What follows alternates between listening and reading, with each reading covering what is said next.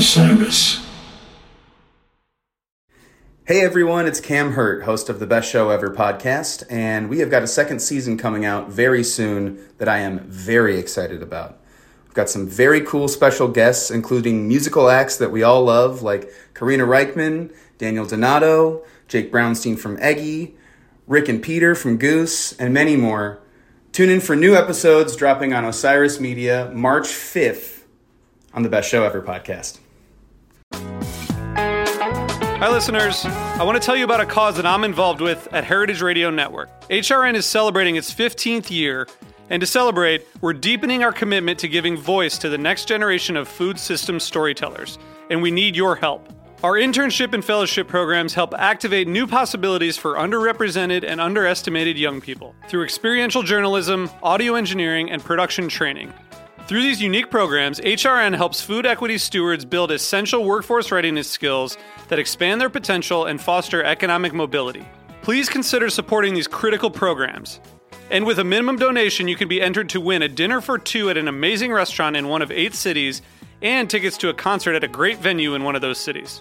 We have incredible partners across the country who have donated, as they also share our passion for helping to educate the next generation of food system storytellers.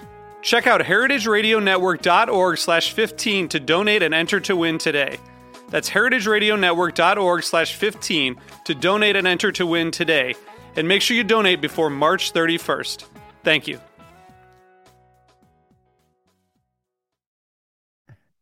Jazz hands. Ladies and gentlemen, we're back. Today is Saturday, and we're here for another episode of Day After Show. And, it's a show to talk about. How are you today, Neal? This is the kind of day after show you get excited about, right? Oh yeah, it was a show. Not the last one. The last one wasn't that exciting, and you shouldn't go check it out.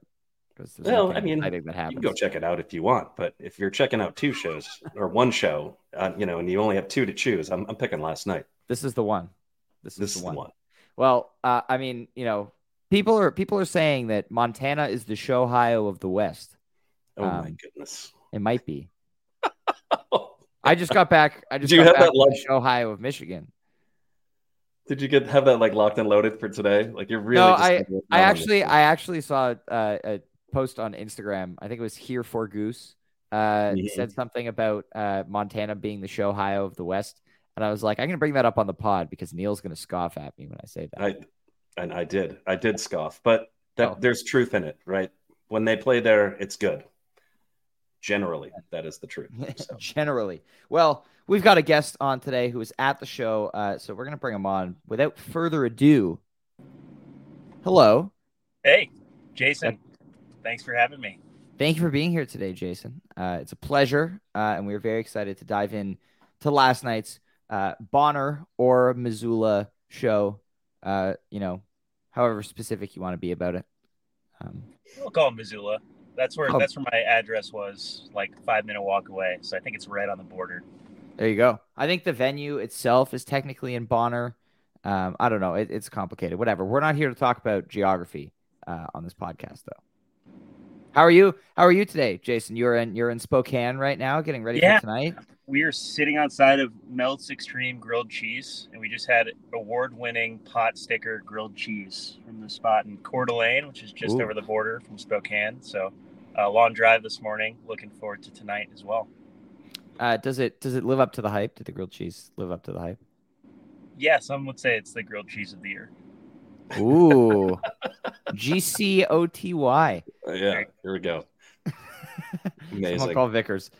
Anyway, let's get into the show from last night, because I think we're going to want to talk for a very long time about a lot of different things. So take me through, I know the weather wasn't the best yesterday, but take me through your arrival to the venue, what the vibe was like pre-show, where you ended up. Yeah, from Seattle. So long drive the night before. We were just right down the street, found a good spot to stay, and never been to Kettle House. It's my number one bucket list venue. I'm so grateful I get to live next to the Gorge and go out there almost every year, and been to Red Rocks, but Kettle House was top of my list. So, venue was awesome. The weather was actually just fine. It stopped raining earlier in the day. So just a cooler night. And I think everyone was comfy. It was awesome. Awesome. And perfect timing. We've got another guest joining us. Hi, Josh. How are you? I'm doing awesome. How are you guys doing? Fantastic. You're at a football game. Is that correct? I'm not at just any football game. It's the NAIA Frontier Conference Top 15 matchup. It's an absolutely insane offensive game. Montana Tech is beating College of Idaho 34-21 at halftime. Tech has 383 yards of offense. Well, we appreciate you taking almost your as many halftime. fireworks as last night. We appreciate you taking your halftime to join us here on the pod for a little bit. But before we dive into the show itself, we just heard from Jason a little bit. Take us through how you felt getting into the venue last night, your vibe pre-show, and where you ended up. Oh, I love the Kettle House, man. It's easily my top two. In terms of like more than 1,000 people venue, it's my top venue in Montana. Pine Creek, where Goose played actually like 2 years ago, would be my number one. I wish I had got to see them there. But yeah, they have a great little brewery outside the venue that you can pregame and kind of watch the listen to the sound check, which was awesome too. They 2 of the 3 covers they played in sound check, they played in the show. The last one, I think maybe they're saving for tonight. I'm really excited to hear this one live once they get around to this cover. But I was on the left side, like if you're looking at the stage left, like maybe 10 feet left of Trevor on the rail. Met a nice guy from Missoula named Seth. Had a great time at the show. Trevor was looking great. I haven't seen a lot of discourse, but that denim with the pink hoodie underneath, that was quite the look. I really liked it. We had an Instagram story from Rick yesterday from Soundcheck of just a big smile from Trevor. It was really cute. Yeah, and it didn't really raise Ryan's pulse at all, because he was wearing the Canadian tuxedo yesterday, and that's just normal. That's everyday stuff for Ryan. Yeah, exactly. Yeah, didn't really catch my eye. But I was excited about this show last night. Goose has a very good track record in Montana. We had a comment before saying Showtana does not have the same ring to it as Showhio, which is for sure. Oh, there we go. He's back. But so sorry. I'm love when that happens. Really interesting start to this show. And let's start with you, Jason. Go Killing Moon and Mr. Action here. First couple songs getting the night started. How did you feel about these two? Yeah, there were some rumors there was going to be a 2020 last played cover, and so I looked at the list, and I don't know the Killing Moon that well, but it was an awesome start. I definitely my buddy Nick is a fan of the song. He was with me, and just thought it was a killer opener. And Mr. Action also one I'm pretty high on as well. I think Rick just killed the solo on the outro, and I don't know, that it's just I love the little key changes that happen in that one on the outro. It was great. Yeah, love the jam in that one. We have Came to Play here with his daily call for shelving a song. It's different every pod, and we appreciate that you always have a song that you want to see shelved. So thank you, Matt. Josh, what about you? How did you feel about Killing Moon and Mr. Action to start off? Killing Moon, I didn't know too much of. I did hear a little bit in Soundcheck, and this guy who's also on Twitter, his name's Garrett. I met him at the show. He told me what the song was, so I was expecting that. Not as the opener, but I thought that jam was great. And Mr. Action, I love a song where the lyrics, it's very understandable, and you can repeat them in the stands. Mr. Action is one of those, so it was a jam. I mean, pretty much every song last night was a jam. I don't know if there were any that that you could say weren't outstanding. Maybe lead up. Arguably. Well, maybe, but it's lead up. Yeah, there you go. Anyway, Neal, you got any thoughts on these first two here? Well, yes, I do have thoughts. You do get the Mr. Action, which of course Goose has to open with one of a handful of songs, so they couldn't do it in the opener slot because they really wanted to do this cover. So you get the Mr. Action, so that's exciting. Mm-hmm. But oh man, the Killing Moon, amazing. So first time since South Farms. Yeah, 11/7/20. Yeah, some people say it's a 188 show gap. It's 190 actually. Incredible. So in any case, yeah, man, that is really cool. I was at that show. That was my 5th Goose show when they played that one, and it was incredible. And it was exciting to see this last night. I don't know. It's a killer song, and I wish they would cover it more. Yeah, it's cool to see like kind of one-off covers like that. That was part of the Donnie Darko Halloween theme in 2020, which was a really cool show. Great few other covers from that show and some great jams from that show too. So wait, just 1 second, just to interrupt. So Oh, yeah. Austin. Austin was dressed as the Gong at that show. I think I was like a couple pods away from him. So funny. Austin and I play on a pond hockey team together, and that was my introduction to Goose back in 2019. So we're Connecticut natives. I lived the town over growing up. So nice hometown heroes. Yeah. So and then and Mr. Action, always fun in the first set, but then we get right into it here. Let's talk about this flea. Because there's a lot going on in this flea. It's like 19 minutes or so, right? Like just under 20. Really, really cool. Josh, why don't you start us off on this flea here? How are you feeling about this jam? Amazing. This is my third Goose show. I was at both Bozeman shows in April. I don't think they played Time to Flee at either of those. This one was, it's one of the several songs last night where they take you somewhere and then you get back to the song and you didn't even realize that you were still in the song.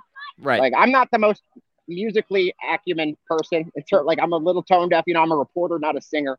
So I just love listening to the music, but it just so many times last night where they took you like to another song during the song. They're in such a groove right now. Yeah. And there's more of that incredible vintage vibe playing from Peter in this jam. Neal, we were talking about this morning, kind of has that like Ryman Rosewood kind of vibe to it. Like riding the edge between almost falling apart. But anyway, Jason, how are you feeling about this flea? Yeah, Flea Jam always delivers. I think people get hung up on the lyrics, but it's such a groove. The riff, so it's awesome to start, awesome to close when they come back into it. And I thought it was pretty solid, and like obviously the first true jam of the night, and set the tone for things to come. Absolutely. I found when I was listening back to it this morning, I was like, wow, this jam's really good. And then there's that point about halfway through where it feels like Rick is going back in, to hit the ending. And they kind of hit like a peak that feels like they were going to hit the ending, but then decided not to. And then they jam for, another 8 or 9 minutes, which I just thought that was cool how it kind of sounded like they could have wrapped up and that they were maybe going to, but then they didn't. Anyway, Neal. Yeah, there was a theme of that last night. There was we're about to wrap up and no, we're not. No, we're not. The flea was the first moment where I was like, all right, something's happening here. And if you think about, we obviously have the whole show to kind of look back on, but in the moment we were like, oh, this is a hot jam, right? And the funny part is, like, we don't really think about this jam as maybe as hot as it was because of the stuff that comes later. It gets overshadowed a little bit, but this is a very, very good jam. Had they played nothing else for the rest of the night, we'd be talking about this jam like this was the highlight of the night. This is really good stuff. Yeah. And I like where it went to. Flea has been hit or miss as of late. Last one was pretty good. This one was really good. Peter was. There have been some shorter ones. Yeah, there's been shorter ones. And we got, I guess, spoiled in 2021, 2022, where we got a bunch of really good versions, right? And Peter was excellent on the vintage vibe in this jam. I really enjoyed how that sounded. And yeah, man, it's just 20 minutes of Flea. It's never bad, right? Like if they're doing 20 minutes of Flea, you're pretty happy. And I was pretty happy after this one. And it just, I don't know, it felt like something was different when they were playing this. It felt different than the previous 6 shows. Like something was building, and sure enough, it was. Mm-hmm. And this also, this show starts off another 5 in a row weekend for them. And so I feel like that momentum that started last night, we'll have a better idea after tonight's show. But I feel like that's just going to build momentum throughout the weekend because I think, the band has just their energy so far this tour. It's been very evident that they've been having such a blast for the past, week and a half that they've been on the road. And so I'm excited to watch that. It's really translating into the music now too. We're starting to see. So really, really cool. Yeah. And they kept Jeff confined to the green room last night. Like he did not hit the brewery before the show. So there's like Jason even more said energy. that he did. He did? He was having a couple beers up with some of the before the show. So. He was not confined to the green room. Oh man, he lied to us. What do you mean? Like, Somebody asked him last night on Twitter, like, hey, why don't you come down to the brewery? He's like, nah, I'm in the green room. Well, I'm assuming he was at the time. Yeah, maybe. Jeff is incredible. Jeff's got to, go out and mingle a little. Anyway, we continue the first set here. We'll go lead up, drive, Redbird to close out the set. Why don't you start us off here, Jason, with these three songs? Yeah, I love lead up. I think it's probably my favorite of the new songs this year. Although Feel It Now kind of pushes me back there sometimes. I don't know. It's got that kind of like simple chord progressions, like almost like 90s rock kind of chord progressions at certain points. But I don't know. I just I love like double chorus where Rick reaches at the end on the vocals a little bit. Love lead up, and obviously two great jams with Drive and Redbird. I don't know. I was hoping for Redbird. Just kind of felt right with the setting at Kettle House. I'm always looking for those songs that kind of match the setting a little bit. So I thought Redbird was the stronger of the two. Got dancey and then got kind of serious on the Redbird after the dancier Drive.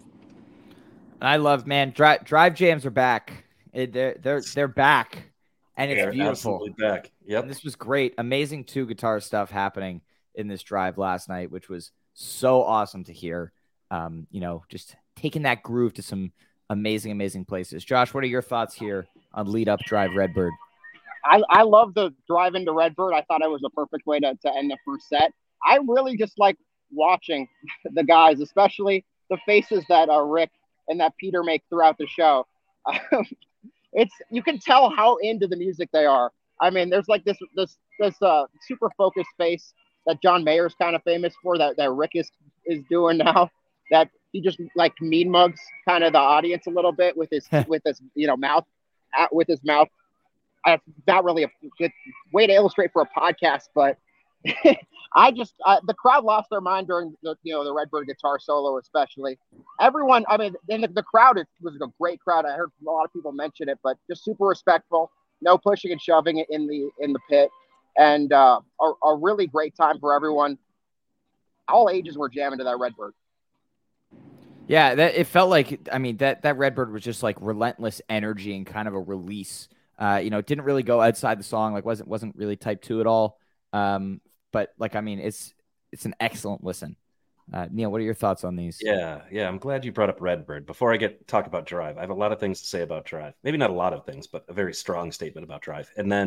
But I do want to talk about the Redbird first, because Rick's guitar sounded exactly like what he wants Rick's guitar to sound like in this Redbird. I mean, he had that thing singing. It's absolutely beautiful, his solo in this. Those new pickups, baby. That's what I heard. There's been so much talk about his tone, and like, I don't know, a lot of negative talk, and this is incredible. Like, go back, listen to this Redbird, listen to the solos in this. You're right, it doesn't go into like type 2 territory. It doesn't have to. This is an amazing Redbird. So really, really enjoyed that, and just love the way his guitar was sounding in that. It just sounded perfect. And then this Drive, I was thinking in the moment when we were listening to this is the best jam they've played so far on this tour. And that was my feeling. Like, that Drive, really, really good. And yeah, I mean, that's the trajectory the show was going on, right? Like, it just, I mean, continuing to go up all the way through. That energy from the Drive spills over into that solo and Redbird. Really, really beautiful Redbird. I mean, what a way to end a set. Like, oh my gosh. And then, the energy continues after that. Mm-hmm. I'm thinking, like, looking at this show, and I like, there might be 4 entries from this show that make my playlist. Like, we'll have to see. Like, I'm not 100% sure yet. I need to, once those boards show up on Nugs, I can do a little playing with my playlist. But excited to see where all of that kind of shakes out to. But yeah, this was just an amazing way to end off the first set, and going into set 2, which we'll get to in a second. But let's start with you here, Josh. Set break report. How are you feeling? What was the vibe like going into set 2? Amazing. I mean, it was, how can it get better from here? And somehow it did. I got to head out because the second half starts in a couple of minutes. But oh man, that the Thatch and then the Madhooven into the Moby back to the Madhooven was just the pinnacle on top of the mountain of the night. It was impeccable to hear a show end like that, and we saw the set list in Salt Lake City that got cut short, and we were all hoping they would go into it tonight, and when they did, everyone in the pit was going wild. It was a fun time, and I'm so excited to see how they build on this going tomorrow, or tonight rather, just a few hours from now. I'm excited to couch surf this show in Spokane coming up tonight. Awesome. Well, enjoy the rest of the game. Thanks for stopping by, Josh. Thank you guys. Appreciate it. All right. So, Jason, your set break report. Set break report. I knew we were in for more, even though it was a great first set. So I just felt something special coming at two big jams, like you said, to end the first set. You make your jam of the year playlist, you're gonna have like 15 Redbirds on there. It feels like. I feel like yeah, 7 or 8 already. Should just be it's the year of the Redbird, I think. So I was pretty pumped up, and obviously excited to talk about what comes next. Mm-hmm. I mean, it is also the year of another song. So yes, that I think we knew this was coming last night. This is tied. It was tied for the longest gap ever for Thatch, which is 5. They've never gone more than 5 shows without playing Thatch since its debut, and so it was coming last night, and they. Oh boy. Jason, you're gonna go first, please. What was that like to experience in real life? Yeah, I think after every subsequent song in the set, I was just like, "Do you remember the Thatch, the one that happened first?" I just couldn't get it out of my head. Going to bed, waking up in the morning, first thing I thought of. I think obviously it had like the early dark section, which was awesome on the jam. Usually like they find their way there a little bit later, but there haven't been many dark Thatches to my knowledge, and I think it was different from like an Echo Philly Echo dark. It was something different that I don't think I've seen from them. So that was great. I think Jeff and Ben really drove that middle section where it got pretty weird, and it was just like leaning on the drums a little bit while there was a lot of noodling going on, and I was just zoned in on Ben and Jeff. They were both killing it, and like I think you said before we chatted, there's just this moment where it starts to turn and get like this raging joy from like the 18-19 minute onwards, and you think it's going to end, and they just like keep finding new levels and until Thatch and its awesome conclusion. So I thought it was, in the moment, I'm like, that's the best song I've seen this year. I've seen some great songs. I saw, the Seattle Echo, saw a 30-minute dripping tap with King Giz that I can't get out of my head. But I think that this was my like favorite song of the year. Probably seen 30 shows this year. Song of the year. You heard it here first. My song of the year. So. Song of the year. Vickers, please take note. Neal, go ahead. Man, this Thatch, oh boy. I mean, it is relentless. Jason, it's like you're in my head, actually. So you brought up, I think you mentioned Philly Echo at one point in this. Did you say that already? Yeah, I said it was a different kind of dark, but definitely some of the same shades. Yeah, like just like darkness that just like builds up to a peak. But this all encompassing.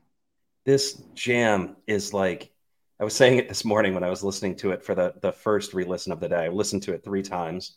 Only 3? Slacker. Yeah, well, 4 if you include last night, because it's so ridiculously good, but it's like just pummels you. It's like a relentless tide that's just like hitting you with just the heaviest waves, and like you feel like you just can't like swim anymore, and then like another one comes and it just feels like it's gonna like just pull you in, and then like finally it recedes and you're like free. And then it just like pounds you again, and it's incredible.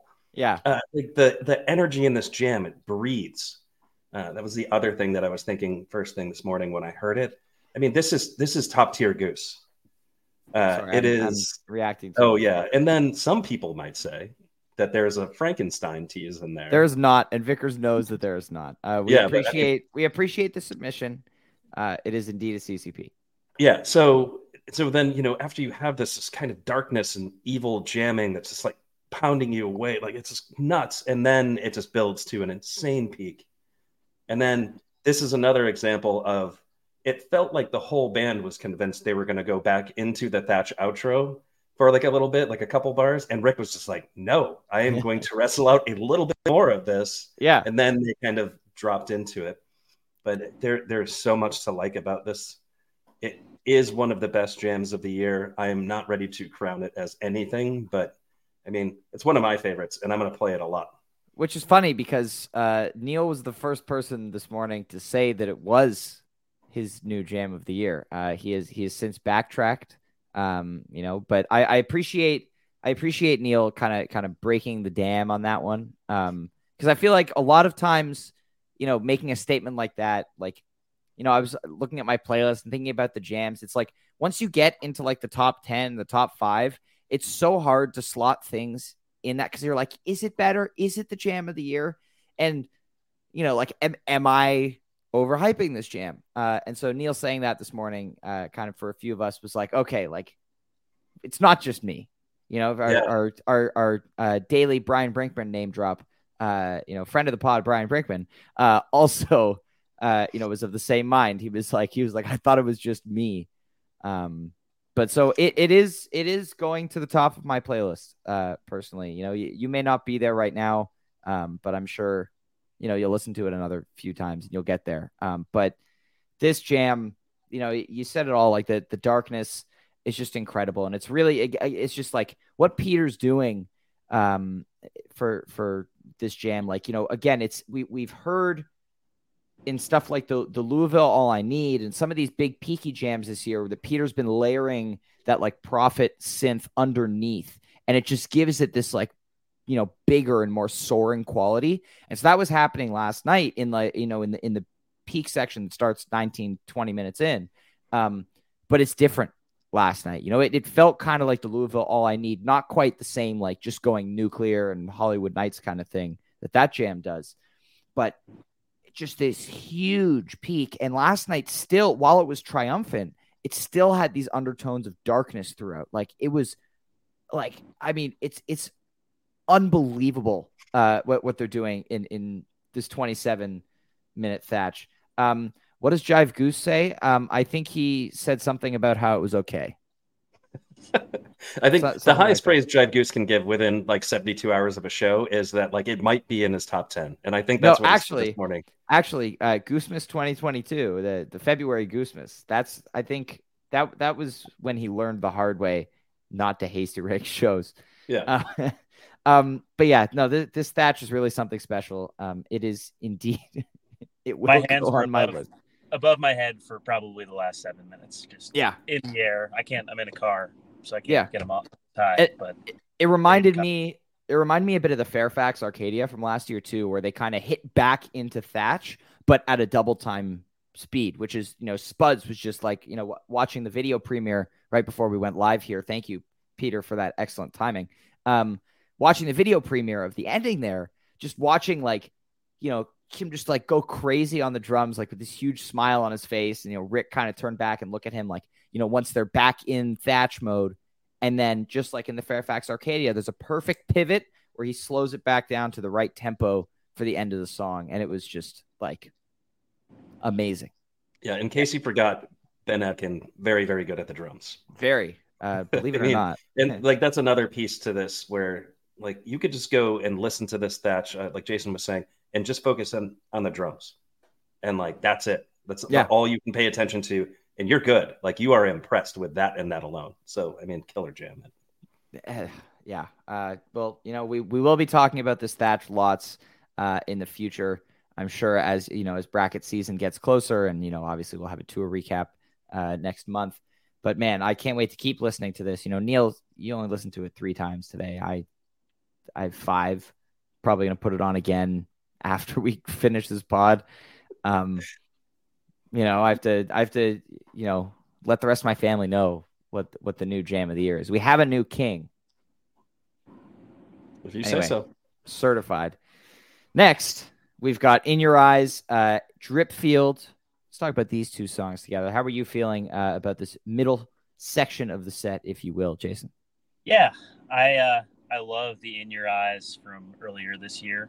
I think it was that was just an awesome jam. I wouldn't call myself like the biggest Peter Gabriel fan, and obviously anything following the song before is gonna kind of, I don't know. You need some time to relax a little bit, but it it turned around pretty quickly with a mid set drip field. Used to that, closing out sets. So always awesome to get it kind of planted there in a mid set spot.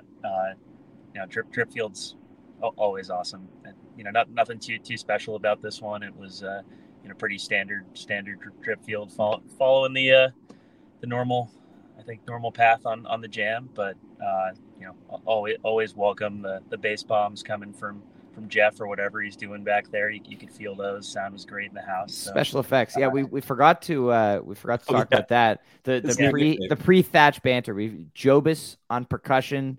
I heard that. Special effects. I don't know what button he hit. I don't know if it was the bomb in real life, but on the webcast it was just a burst of static.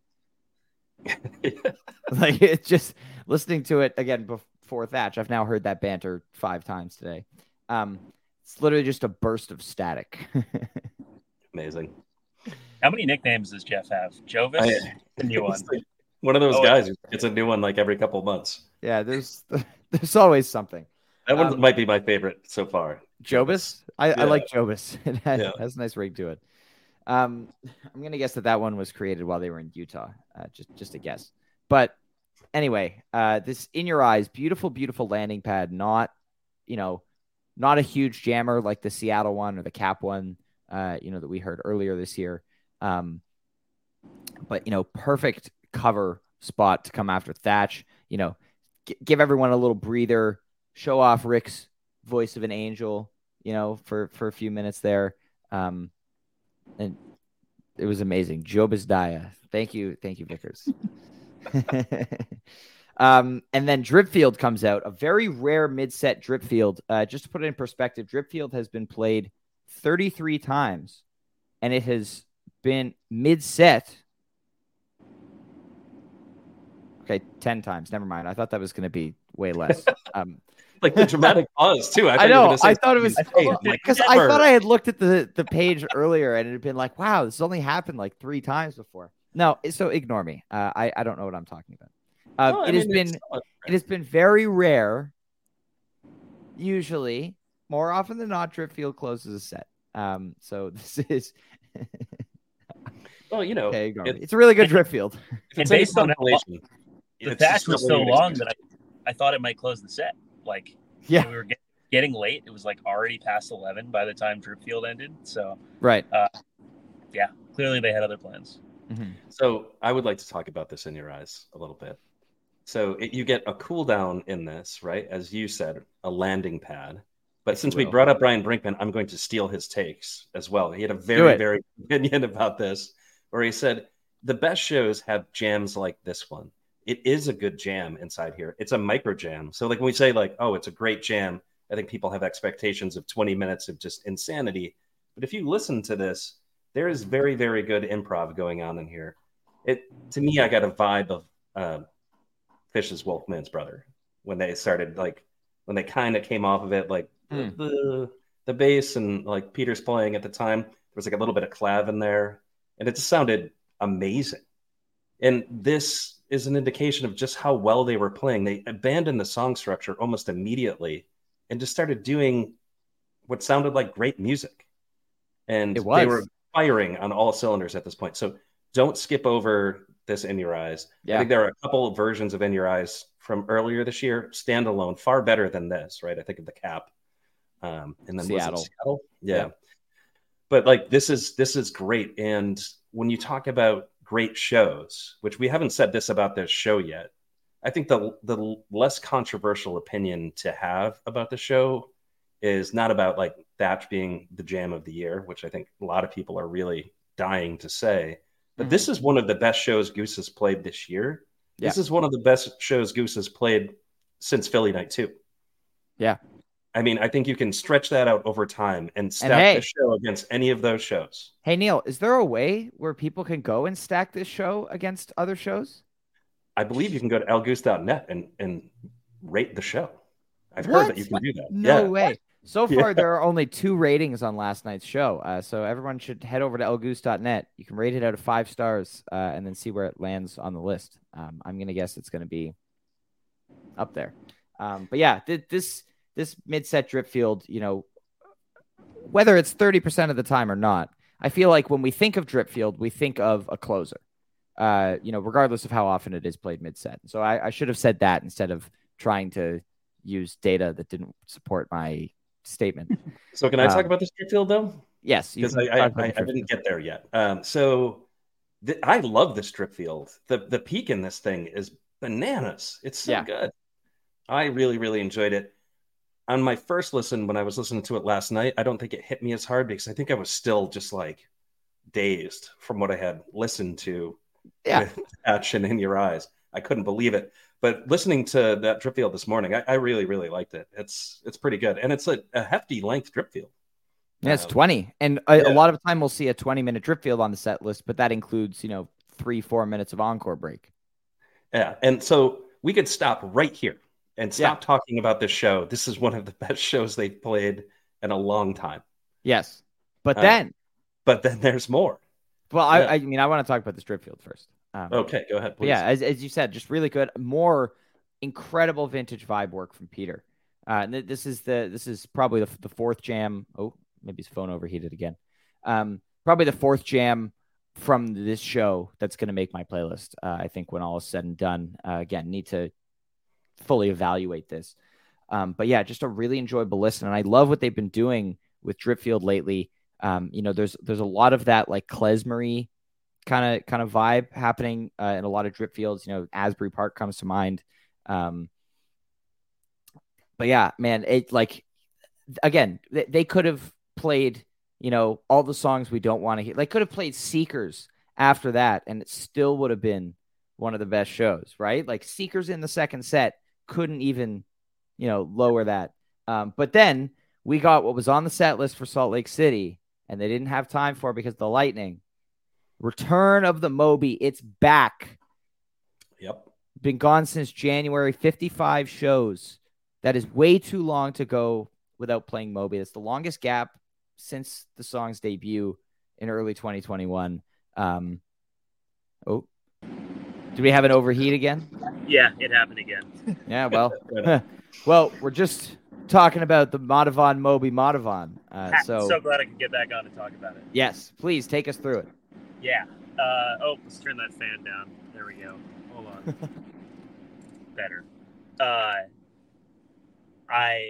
think we knew it might come because it got cut the night before, if I'm not mistaken, right? Yes. Probably talked about that. And I think it was the first Madhavan Moby since Legend Valley 21. They did it then. Yes. That was an awesome jam.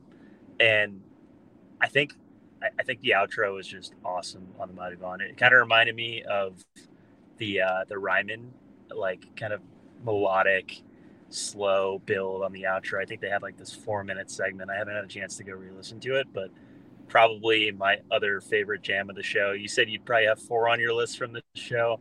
Those are definitely the 2 that are up there for me. And I thought like the transition into Moby earlier in the song was like really smooth. There was like a lot of space there, and then it kind of made that change happen, and everyone looked around at each other. It was exciting. So well, and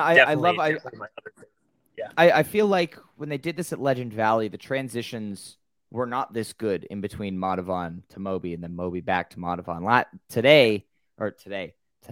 Last night, from the end of Rick's solo, as the jam in Madhavan starts, instead of going directly into Moby, they kind of, do that like swirly beginning of Madhavan jam for a minute or so, like kind of setting the stage. And there's a beautiful kind of swell, like a modulation down into the key of C, which is what Moby is in, and Madhavan is in E. But like Trevor is like, really instrumental in that too. And it's just such a smooth transition. And then Moby, and what a fucking Moby. Neal, you said earlier, GOAT Moby right here. Best one they've played. Best one since the Moby. First one. Yep. Goby. Yeah. Goby. I like it. But so Moby of the year. That up, Ryan. The transition into this reminds me of the very first time they played it at the Caverns when they came out of Wisteria, if memory serves. And it's not like a full segue, full arrow segue, but like It's not. it just melts right into it. And it's beautiful, and it felt so right in that moment. And the funny thing about that show, when I think about it alongside this show, is that like everything just felt right. The vibe was right. And Peter even said it from the stage that night. He was like, "There's a vibe here tonight. It's awesome." I forget exactly what he said, Ted. but the same thing about last night. Every note just was oozing with a vibe. It just everything felt perfect. It's like I think back to, Grateful Dead shows that I loved like for years and years and years. And I think about Fish shows that I loved for years and years and years. There's special ones. There's special ones where like even the mundane stuff sounds incredible. And this show is an example of that. But in any case, the transition into this Moby is beautiful and I love it. Sometimes it feels awkward. Sometimes it feels like they just shoehorned it in there. And like, it's such a cool vibe, the song itself. Yeah, when they do slide it in as smoothly as they did last night, it just makes it even better. And it just heightens the vibe of the whole thing. And then, yeah, man, it's, I don't know. I'll let you go ahead and talk about the last half of this Madavon first. Yeah, great point from Austin Gamby here. But the Bozeman 2722 Elizabeth Moby, excellent segue. Also 31122 Slow Ready Moby. There have been some high quality Moby segues. Montana is indeed a Moby state. Yeah, man, I was so happy about this. Even though, I feel like some of the like shock factor, the wow factor was kind of taken away from this last night because we knew it was coming. Like I think after seeing it on the set list when they started playing Madavon last night, it was like, all right, we're getting the Moby here. Here we go. And so I'm a little bit sad that we didn't see it on Wednesday because I think that would have been amazing, having no clue that was coming and no clue that was on the table again. But this was awesome. And then, the second half of the Madavon, I kind of, by this point in the show, as you said, I was like still trying to process all the jams that happened earlier. And so I woke up this morning kind of being like, and then it was like, 18 minutes of Madavon jam, like nothing crazy happened there. Anyway, and then I went back and listened to it this morning. I was like, oh shit. Yeah. Like there's a lot happening here again. Yeah. Goose is just amazing. Like they could have phoned it in here. They could have played 10 minutes of standard Madavon jamming and this show would still be as good as it is because of everything else that happens. But no, they dive right back into it and there's so much good shit happening here. Yeah, I mean, there's different parts to it. I think they dive into that kind of major key-ish thing that they've been doing in a bunch of jams. It reminds me of the Madavon that they played in Boston. It reminds me of the Rosewood that they played out at Borderlands, which reminds me of which also reminds me of the half step that they just played. But I mean, you get like 15 minutes. Like it's weird because it's split up by the Moby, but 15 minutes of Madavon jamming is always awesome. Yeah, and this does a couple different things. Like it has that one piece that I just talked about, and then it gets like really angular and weird for a bit, and I don't know. It's a killer jam, and it's like it's such good stuff. It's hard to find words when talking about this show because I like so many feelings about it that I just haven't even like processed yet. But right. The other thing that I want to talk about is what they didn't play. Can we talk about what they didn't play on this episode? What didn't they play, Neal? I haven't seen a picture. I've heard. I don't know if this is the absolute truth, but they cut last night Your Ocean. So imagine this show if they played Your Ocean. After like in between Dripfield and Madavon. Yeah. Would have felt very different. I actually appreciate the fact that they didn't. You don't always need the landing pad. You can just rage for the whole set. I know, but Your Ocean is my favorite landing pad outside of Moby. Yeah. But like, I'm happy that one's on a set list. We haven't seen it since the Warfield. I think was the last Your Ocean, and it's an incredible song. And so I'm hoping that we see that return to the rotation. It's great to see stuff like like Lead the Way and stuff like songs that have been more rare recently kind of make their way back in a little bit. We still got stuff like Doc Brown, which is MIA outside of the last Montana shows. But anything's possible. Yeah, it was an hour 25 set or something like that. It was a long second also set. that we had a really long first set on Wednesday, really long second set last night. It bodes well. You know, when you put these guys on a stage, you know, especially right now, like, again, as I mentioned at the beginning of the episode, their energy and their enjoyment of what they're doing right now is so clear on this tour so far.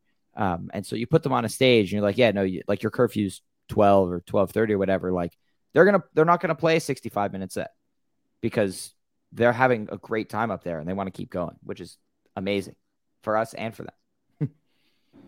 Yeah, man. I mean, the best shows have a ton of music. When you think about Philly Night 2, I think that was long. A lot of music, very long show. And then I'm putting this show in that conversation. It's that good of a show. Some people, Goose, I was going to say, said it was one of the greatest live music experiences of their life. And some people who say that say things like that into the void on a social media app. Well, we won't give them a hard time. Why? In any case. Well, we should. Why won't we? In any case, they played more music after this. By the way, they played an Animal that was really good. So you get like an 8-minute encore. Animal encore. That's great. I like. It's actually got re-listen value to it. Animal encore. Yeah, something. Anyway, I tried. Doesn't have to have a name. People love Animal.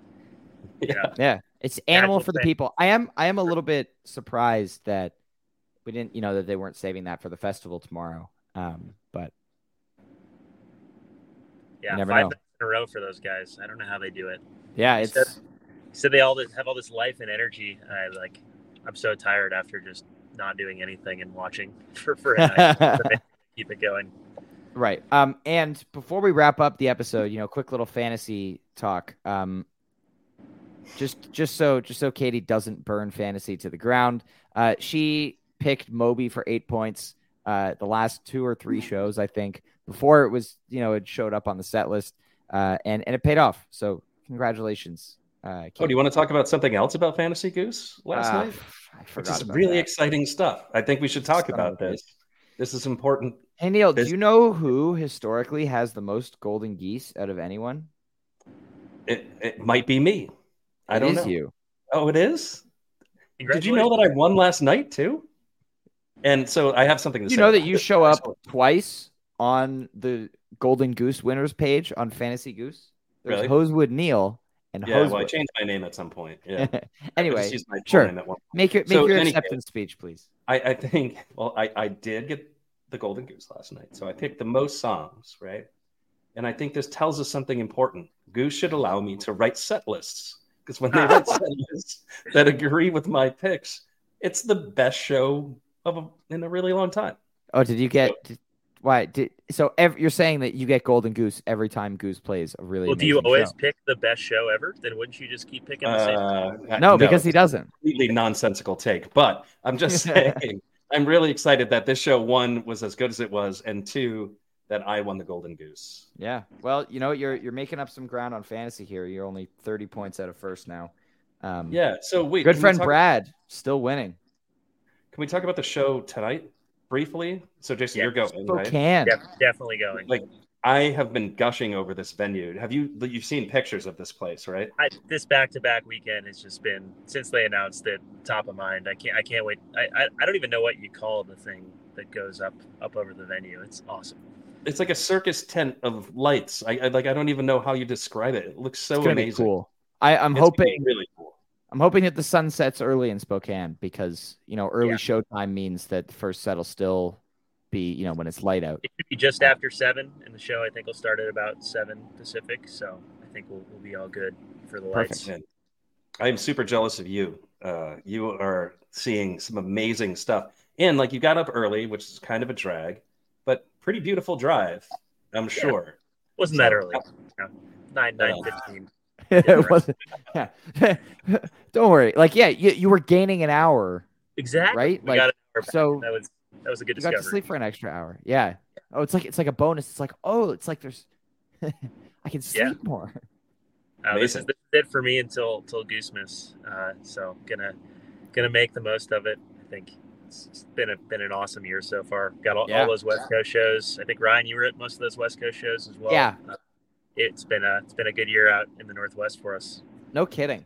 It really has. And yeah, great shows, as you said. Well, thank you so much for joining us today, Jason. It's been a pleasure chatting with you. Have the best time tonight. And, I'm excited about the early showtime because that means the show will end at the very reasonable hour of 1 a.m. Eastern, because I'm assuming it's a 10 o'clock curfew. Starting to shift myself onto Pacific time in preparation for Monday and Tuesday night, which are going to be late. Great. Are you going out? Or are you No, just listening? I am webcasting. Webcasting. Whew. Yeah, From the Eastern time zone. Good luck. I gotta go to work. Can't make it to those, but got some friends going. They're gonna love it. Mm-hmm. Yeah, it's gonna be fun. And we'll be right back here tomorrow at 3:30 Eastern. We'll be joined by our good friend Garrett. Looking forward to that pod tomorrow. Let's talk about tonight in Spokane. Have a great time. Yeah, Garrett's 50th show, if I'm not mistaken. It is very exciting. Yes. And so we will be right back here, usual time, to talk about it. Thank you, everybody, for spending your Saturday afternoon with us. Go listen to that Thatch again, because you should, and it's amazing. And we'll see you back here tomorrow. Have a fantastic day. Hi, this is Henry Kay, host of the #1 music history podcast, Rootsland. Come with me on a journey to Kingston, Jamaica, where we explore the world of reggae music and the untold stories of some of the genre's greatest legends. From the ghettos and tenement yards where the music was born, to the island's iconic recording studios. We are so excited to team up with Osiris Media, the leading storyteller in music, because as you'll hear, sometimes the story is the best song. Hello, and welcome to Novel Conversations, a podcast about the world's greatest stories. I'm your host, Frank Lavallo, and for each episode of Novel Conversations, I talk to two readers about one book. And together, we summarize the story for you. We introduce you to the characters, we tell you what happens to them, and we read from the book along the way. So if you love hearing a good story, you're in the right place. Our 9th season is coming this fall. Tune in to hear from some of the all-time great authors, Charles Dickens, Jules Verne, F. Scott Fitzgerald, and more. Subscribe to Novel Conversations wherever you listen to podcasts.